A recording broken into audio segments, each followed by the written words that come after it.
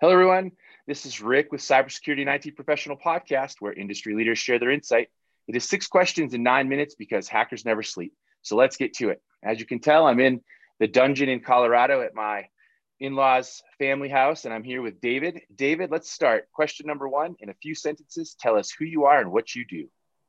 Yeah, I work operations for BluVector. That's kind of a catch-all term, if you will. I joined the team back when BluVector was acquired in the winter of 2009. So I did a ton of internal and external processes and partnership development, as well as doing some efficiencies work and a whole lot of other things. Whole lot of other things. Trust me, folks, he is everywhere in this company. Question number two, what's the best thing about being a cyber professional? It's great to be part of leading edge technology. We need to stay ahead of the bad guys in order to make sure that our customers, be it businesses, large commercial enterprises, or the government, stay safe. Nice. Question number three, I hear from other industry leaders that cybersecurity is a top concern. What does that mean to you? It means that we can't just sit on our laurels and point at our reputation and say, hey, we're the best. That is something that lasts for about, in this era, like a millisecond. We have to continue to innovate and evolve and predict for the threats. I'll use some analogy from my previous life where I was a pilot in the Air Force for nearly 16 years. We spent 90% of our training on something that would happen less than 1% of the time. That could be, going up against a nation state with a developed, anti-aircraft, kind of structure, or frankly, preparing for emergencies, losing an engine, losing a hydraulic system, losing part of your control surfaces, something that would not happen much. As a result, we were very proficient when those things happened. Cybersecurity, we need to be able to be ready for those threats that are on the horizon, and frankly, be ready for those threats that haven't even been imagined. So we can get ahead of them and, again, cut off the bad guys. I'm going to throw you for a loop here. Did any of those bad things happen when you were a pilot? Luckily, I never had any kind of, major issue, during my, over, 3,500 hours of flying time in about 4 different airplanes, which is great. Sure, minor things. But the great thing is to kind of use the cybersecurity kind of relation, if you will. We did a ton of work in the simulators. Literally, it was jokingly called dial-a-death.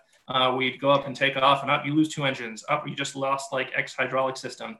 And so you'd have that drilled into your brain to be able to react. So when those things did happen, you were able to, aviate, navigate, communicate, fly the airplane, figure out where you're going to go, and tell air traffic control, other aircraft, hey, this is what we're going to do, and then be able to walk away and fly another day. Splendid. That's great. Way to tie that back in. I love it. Question number 4, what piece of insight do you want to share with other cyber experts? I think it's critical that cybersecurity companies and leaders develop the leadership and management abilities of all of their employees. This includes folks coming in at the entry level, if you will. It's really important that we kind of build folks with a foundation. There could be a chance that those individuals or a individual might want to be an individual contributor for their entire career, and that's great, and they'll crush it. However, we need to make sure that folks have the tools and knowledge to be able to lead teams and to manage processes and know the difference between leadership and management. So in case they end up in a leadership role, they'll be able to, thrive and succeed, as opposed to someone who's been in the industry for 10 or 15 years. All of a sudden they're leading a team and then, they've got some fatal flaws. That can be a huge issue. Obviously, you can think of organizational processes as far as a team resource management issue.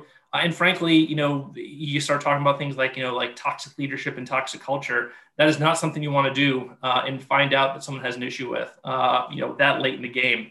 That does not mean that everyone needs to show up in MBA. But key things, getting a new person, say a person working in the SOC straight from a community college, teach them how to present, teach them how to brief, share ideas in situations. Again, that's something, again, from the military, everyone's taught to present and brief in a concise manner. Whether you're talking to a group of troops or a 4-star general, you can communicate. That is so important. That can sometimes be lacking. And frankly, it's really not that hard to do to offer that kind of leadership development. One of the most profound answers we've had on the podcast to date. A lot of people talk about solutions and technologies and that, but without the people behind it, I think we're going to fall flat. So great response there. Question number 5. What other successful cyber professionals like yourself would you like to acknowledge that should be on our podcast?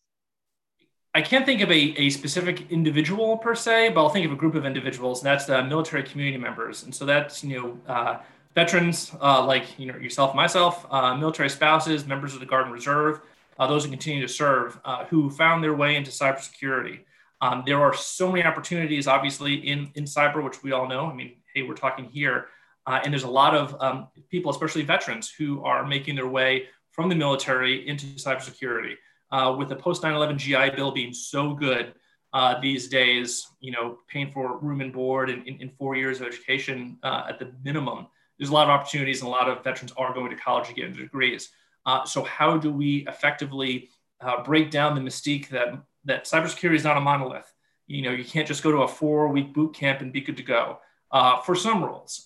So how do we effectively, share that information, share our pathways? We've been doing a little bit about the kind of the pipeline, if you will, of how veterans have gone into cybersecurity on cyber.media.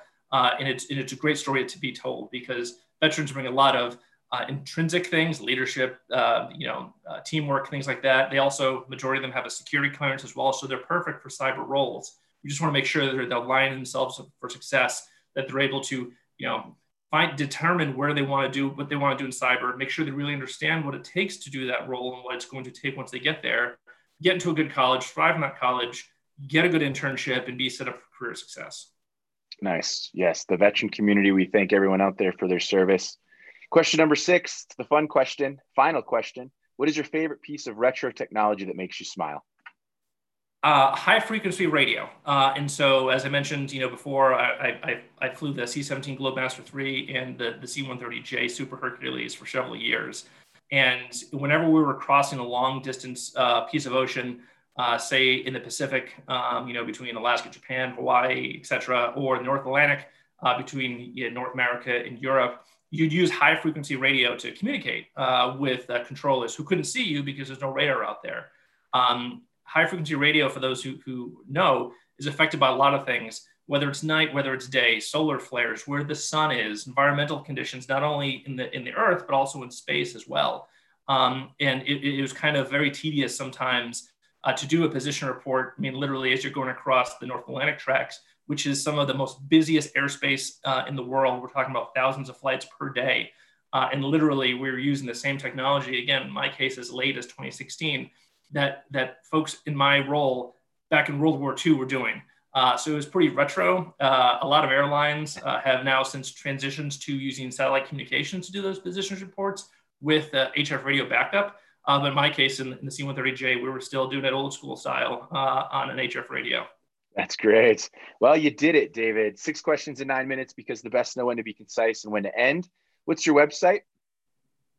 So cyber.media, it's a place where we do a lot of discussions about, kind of things like this. My particular kind of focus is cyber.media/veterans, where we talk to veterans who have transitioned, again, from the military into cyber roles in their path. Again, trying to cut through the hype of cyber is great and everyone should do it, but more along the lines of, hey, this was my path to cyber. Here's how I got in. Here's how I messed up along the way. Here's how you can avoid making the mistakes that I did, so we can pass that learning on, to other generations, if you will, so they don't have to make that same mistake. And of course, that's a side effort. However, BluVector.io is the actual company that I work for. Awesome, David. It was epic having you on. Make sure you check out more episodes and insights from Cybersecurity and IT Professional Podcast. My name is Rick Mishka. Stay awesome, my friends.